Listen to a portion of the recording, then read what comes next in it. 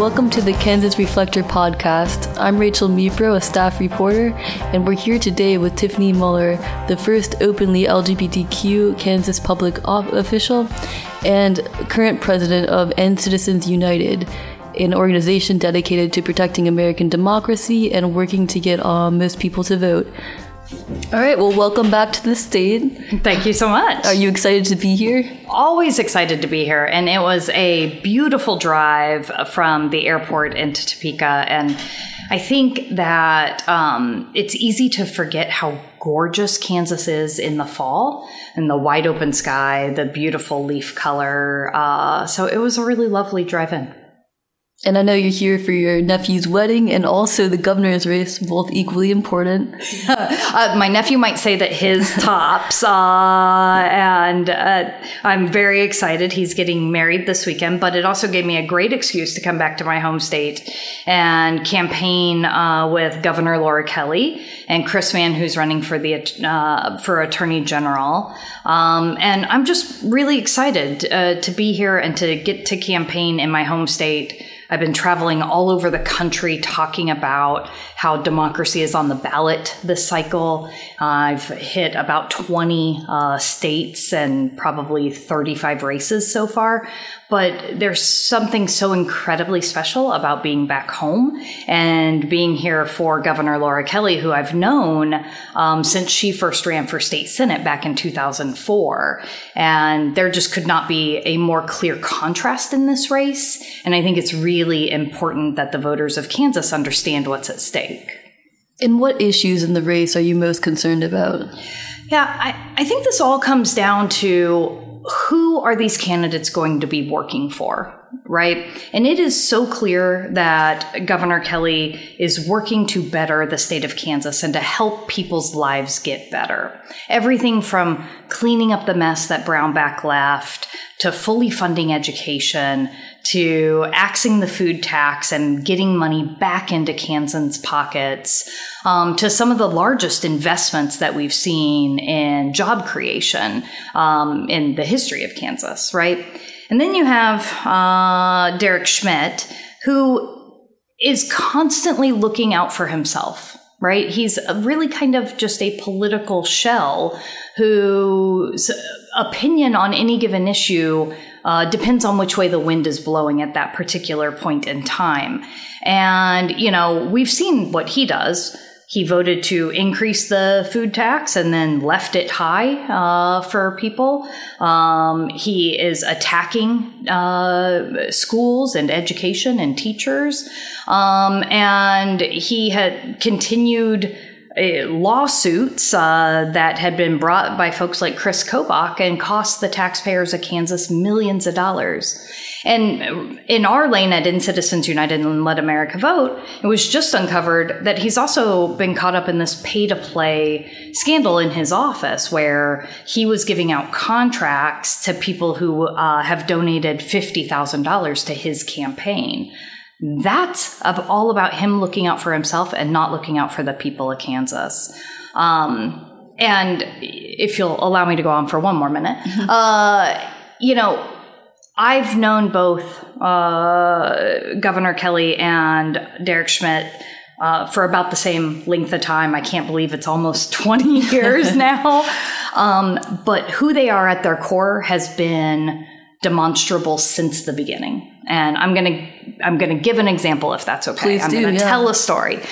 So back during the 2004 fight on the marriage amendment, which is where Republicans were trying to force an amendment into the Constitution to say that marriage was only between a man and a woman, I was the lead lobbyist to try to fight that at the time. And Derek Schmidt was a new senator who was considered a moderate Republican and someone who was going to listen to reason. And I sat down with him 4 or 5 times. And he ended up telling me in a private meeting, which I am going to now make unprivate and tell everyone, that he was with us, that he would vote against that marriage amendment if it was just him. But he wanted to be attorney general and governor someday. So 20 years ago, he was predicting this moment in time and trying to figure out which way the political winds were going to cast and not have any principles. And so they actually ended up, to moderate the debate, they put him in the Senate chair so that he could not have to take the hard votes. And that's how I feel like he spent most of his career, not taking the hard votes. Let's compare that with Governor Kelly, who the first time she ran for state Senate was in 2004. So this amendment debate was going on. And she told me, if I'm elected, I will vote against it. And it turned out to be the very first vote she had to take as a new state senator. The very first vote, even before the rules of the Senate were set up. This was the first vote she had to take. And she proved herself true to her word, as she does with everything. And that's all I think you need to know about the two of them. One stands up and does what they say they're going to do. And that's Governor Kelly. And Derek Schmidt's just looking out for Derek Schmidt. That's a really interesting point. Right now, with anti-transgender legislation, as some people have called it, where do you think Schmidt stands on that? Do you think his transgender policies will be good for the state of Kansas? Well, it is clear where he stands, which is wherever Ron DeSantis tells him to stand, right? And I think that what we know is that parents and schools and teachers need to make decisions about the education of their children. What they need is the funding and the support to make sure that kids are getting a good education. What he's saying that he wants to do is insert more government interference into those conversations. It's a bigoted stance. It's a discriminatory stance. And more importantly, or just as importantly, it's taking away from time, effort, and resources that are needed to put into those fundamental issues of just fully funding education, getting money back into the pocketbooks of Kansans, and helping our economy grow here in the state. And so I think that parents see this as an overreach. I think it's more government interference. And I don't know about you all, but I don't want Derek Schmidt making the calls for my life or for any of my family's lives either. Gotcha. And then just going back, I mean, you've been in this sort of political work for decades now. I mean, and it was 2004, was it, when you were the first openly gay lawmaker or... Yeah, in this state. Yeah, I'm just trying to get really specific here. So, I mean, how you saw things change? What are you seeing today, too? It is amazing. I don't know when it happened that I went from being the youngest person in the room in some of these conversations to suddenly being the seasoned veteran in the room. But you're right. I've now been doing politics for 2 decades. And started at a time when the conversation around gay rights was very, very different than it is today, right? There was nowhere in the country that had marriage equality. There were very few places where we could adopt. There was, I think it was 35 states that allowed you to be fired just for being gay. And I remember during that time in 2004, while we were simultaneously fighting the discrimination here in Topeka and fighting to protect the LGBTQ community, there was also this massive attack going on across the country, and using all of these tropes and stereotypes and discriminatory statements. And it's not dissimilar to what we're seeing today, right? That the extremists on the other side are using any kind of wedge issue they can find. And what they have found is that the LGBTQ community continues to be a cudgel, right? And but Americans have changed a lot in the last 20 years. We now have marriage equality. I have a 6-year-old daughter that we adopted. The protections for job security and housing and public accommodations have so greatly expanded. And yet we're still seeing people like Derek Schmidt lean into these discriminatory stereotypes about the community. What else have I learned? One of the things I learned working here in Topeka is that people coming together in their community, going door to door, having tough conversations, can change the outcome.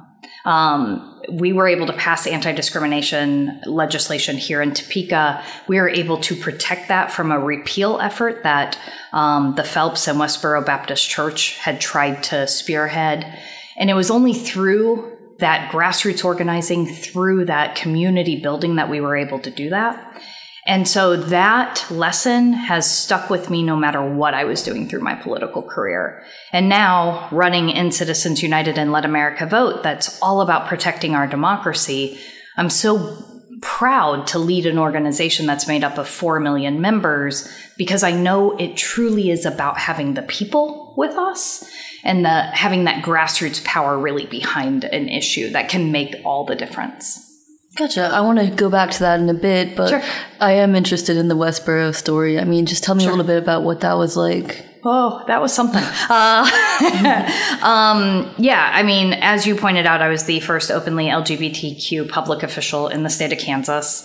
And this was during a time when the Westboro Baptist Church was protesting here in the city of Topeka every single day. And I was known as being a gay activist who was fighting to expand protections for our community. Proudly gay activist doing that. It was by just a series of coincidences that I was on the city council, and my district covered the Westboro Baptist Church compound, right? Mm-hmm. So they were actually my constituents. So it meant that there was a lot of, they would protest me every single week at the city council meetings. I think I still hold the record for having my face and name on the most signs, which was 7. They had 7 signs about me at the time. And obviously they were very concerned with trying to keep the anti-discrimination ordinance that we were trying to pass from passing. What ended up happening is that they ended up running one of the granddaughters in the primary in my re-elect as well. So this was right, to take your listeners back, in 2004, the anti-gay marriage amendments passed in like 30 states across the country, and they were passing with 60 or 70% support in so many states.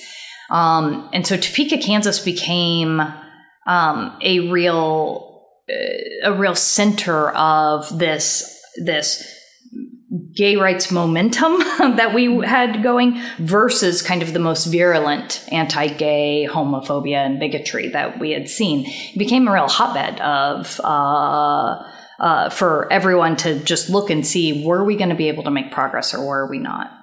And so it was clear she was only running because I was gay, and that's what the race became about. And I am proud to say that Topekans stood together and they voted to keep the anti-discrimination ordinance on the books because they believed in fairness. And I won my primary, and then I promptly lost my general election. Perhaps I had made a little too much noise. But, you know, that there's not a single thing about that I regret or that I would take back.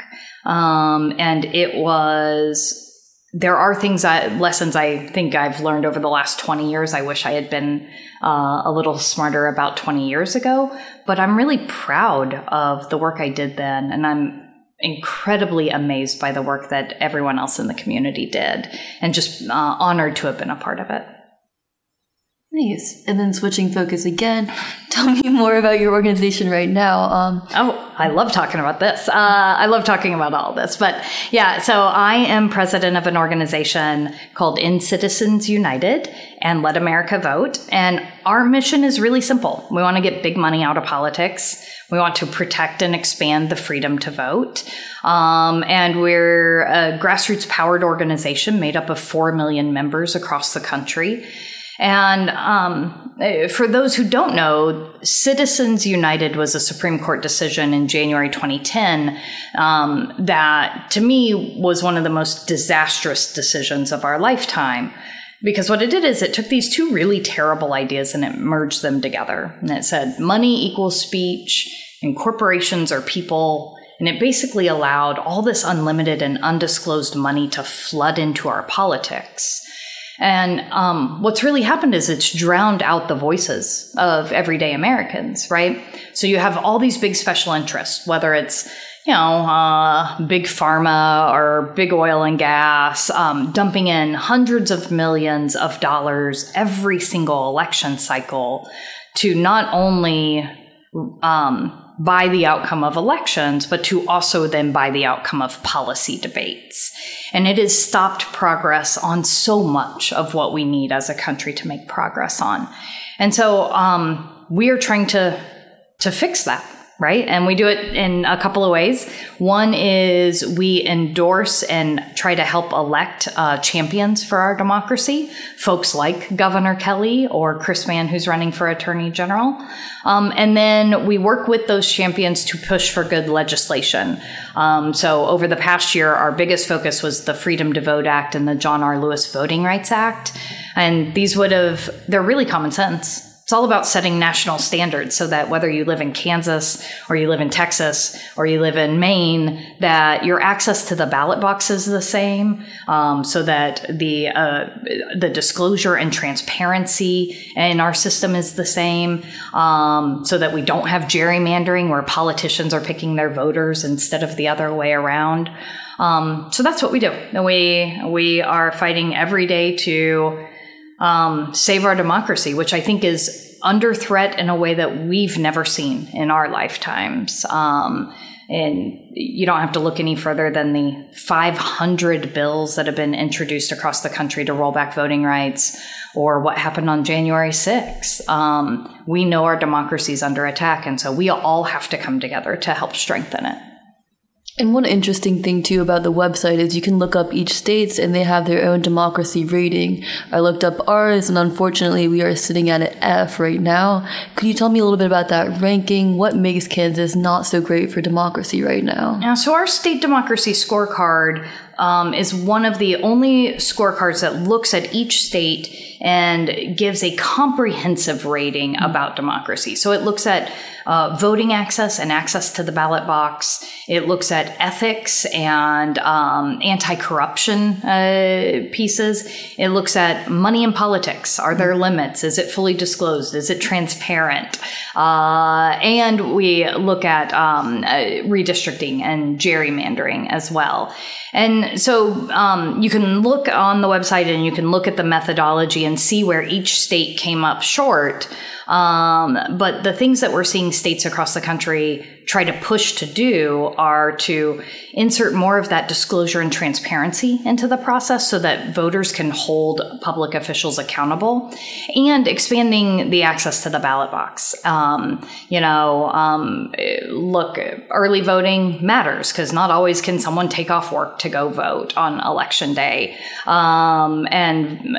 Being able to vote by mail is both safe, secure, the military does it, and it's convenient and needed for so many working families. So just as two examples. But yeah, I highly recommend if you look at the website, you can see the breakdown and which parts affected which scores. And then I noticed at the bottom of ours, there's also a recommendation. It's like a warning thing saying our attorney general's rates is maybe like one candidate is preferred over the other. Yes, we definitely prefer Chris Mann. I mean, Chris Kobach has helped lead the efforts to undermine people's voting, their registration. He's such a bad lawyer that a judge told him to go back to law school, right? And his bogus lawsuits and fake conspiracy theories have cost Kansans millions of dollars, right? And he's running to be the chief lawmaker in the state. And I think what some folks forget is that the attorneys generals across the country, they don't just prosecute crimes. It is also their job to defend the state in court, right? So in states across the country in 2020, we saw attorneys general have to go to court and defend the certification of their elections. And that's a really scary prospect if that's Chris Kobach doing that. So I think there's a very clear choice in that race as well.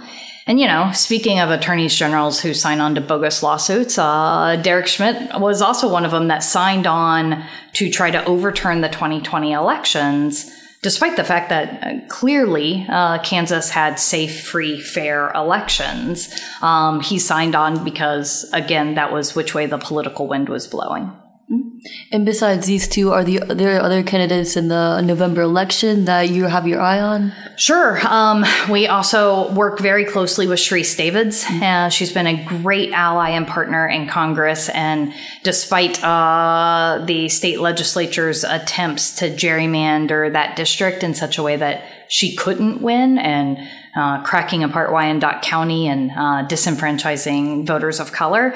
I think she's got a great shot to hold on to that seat, and we are excited to keep her voice and her leadership in Congress. But she's fighting all the time to clean up corruption. She was one of our primary sponsors on the Freedom to Vote Act and trying to push for more disclosure, transparency, etc. Got it. So for you, what should the local Kansan look at when going to the polls? What should they be aware of? Yeah, I think that it's always important that voters are informed, that they know what's at stake, but what's at stake in this November's election is, like I said earlier, nothing more and nothing less than our actual democracy. Right. And so I think that for voters, they need to look at, who is going to help their day-to-day lives, who's going to help fund education, who's going to help make sure that they're good jobs, that more money is getting back into their pocket. And in the governor's race, that couldn't be more clear. That is Governor Kelly. Here's the other thing. We need folks to vote. Register to vote, go vote, make sure you get 5 of your friends and family to go vote. We've seen Kansas really set high expectations around voter turnout, especially with the August primary that just happened, which was incredible. But we need to continue to make sure we have high participation and high turnout, because that is how our government works best, is when there is full participation. Gotcha. And then on a national level, what have you seen? What are the trends here? Yeah, I think that this midterm is going to be really interesting. Historically, the party in power typically loses seats. I think it's only twice since the Civil War has the party in power not lost seats in a midterm. But the country is also at one of its most polarized moments, right? And I think we all are feeling the urgency and the importance of all of the issues and priorities that we need to address as a country, right? From still coming out of the pandemic to fighting rising cost, to jobs, to education. All of these things are what's on the ballot. We can win as a country if we continue to show up, if we continue to participate, if we continue to demand that our representatives work for us and not for the special interest or the folks who are giving them the most money. And so trends across the country, there is, I would say, most of these races are a toss-up. Like you flip a coin today and it is just going to be a very, very, very tight election night. And I would also remind people to be a little patient, because I think results are going to take a little while across the country as well. But we need everyone to get out there and to knock doors and to make phone calls and to talk to their friends and family, because there is, I believe it's 25 days left. So we're in the final stretch. And then one more interesting thing is some of the people I've talked to while out canvassing, they've said they've experienced increasing hostility when just out and about. What do you think? Do you think the political climate right now has gotten to a point where we can no longer have discussions across the aisle, or? I'm really, that's sad to hear. I'm sorry to hear that. I have I have been really pleasantly surprised by how many people I've gotten a chance to talk to across the country who it's their first time going out and knocking doors, or it's their first time making phone calls, and how what fantastic conversations they're having. There are always people who are hostile, and I tend to just move quickly on to the next door. The thing I always find so heartwarming and inspiring when I'm knocking doors is how much we all have in common, right? That normally if we start with what we have in common, that even if we end up disagreeing about who we're going to vote for, the conversations can be civil and engaging and enlightening. But most of us are really concerned about, our jobs, our school, money, price of groceries, right? Like, we're concerned about those things. And so I love doing doors. It's one of my favorite things because I like to hear directly from people. And what I've always found is that even when folks disagreed with me, most of the time, if we started with finding that commonality, we could build a good conversation from there, even if we didn't agree on the ultimate outcome. I guess I still have hope and belief that we are still that country. Gotcha. And you mentioned like grassroots activism for young, young people trying to get into that. What would you recommend? How should they start? Oh, there's so many great organizations to get involved with, including, they can get involved in the Coordinated Campaign and go knock doors and help make sure that Governor Kelly gets reelected. But then there are also lots of great organizations, from organizations like the League of Women Voters, who helps get folks registered, to Equality Kansas, who does LGBTQ work. There are always, depending on their interest, my recommendation is get involved. And it's a little scary at first, but stay with it, because I think it can provide such meaningful interactions and long-term friendships. And I don't know, I know that it has helped propel my life and career. I know you were featured in a book by CJ Genevieve. Lost her last name, yeah. And you were saying that we're at a crossroads here today. That's kind of interesting to me. I guess just what would you say to the young LGBTQ Kansans facing issues like the transgender ban, that kind of thing? Yeah. I would say that, first, CJ is incredible, and it was an honor to be a part of that project and a part of that book. And telling the stories of people and our lives and our families and our what we face is important, and it changes hearts and minds. We used to always say that coming out was a political act, because we know that when people know folks who are LGBTQ, it changes their opinions on our rights. And so I would tell the folks who are younger and feeling under attack that we've also seen the ability and for this country to change very quickly on LGBTQ rights. In 2004, it felt like there was no way in the world we would ever have marriage equality in this country. And in 2013, DOMA was struck down. In 2015, marriage equality was the law of the land. That's a huge change in a short amount of time. But I would also say, find your communities of safety. Find your support. I know there are so many people right here in Topeka who I would not be anywhere without the community of support and friendships and safety that I had within that community. Club Cosmos had me had me over there almost every night. So I think that finding those safe spaces is really, really important to be able to just share how much it sucks to be a targeted community in a political battle, right? But also, you're powerful, use your voice, get involved, and help organize against this. Well, that's all the time we have today, but thank you for being here and thank you for listening.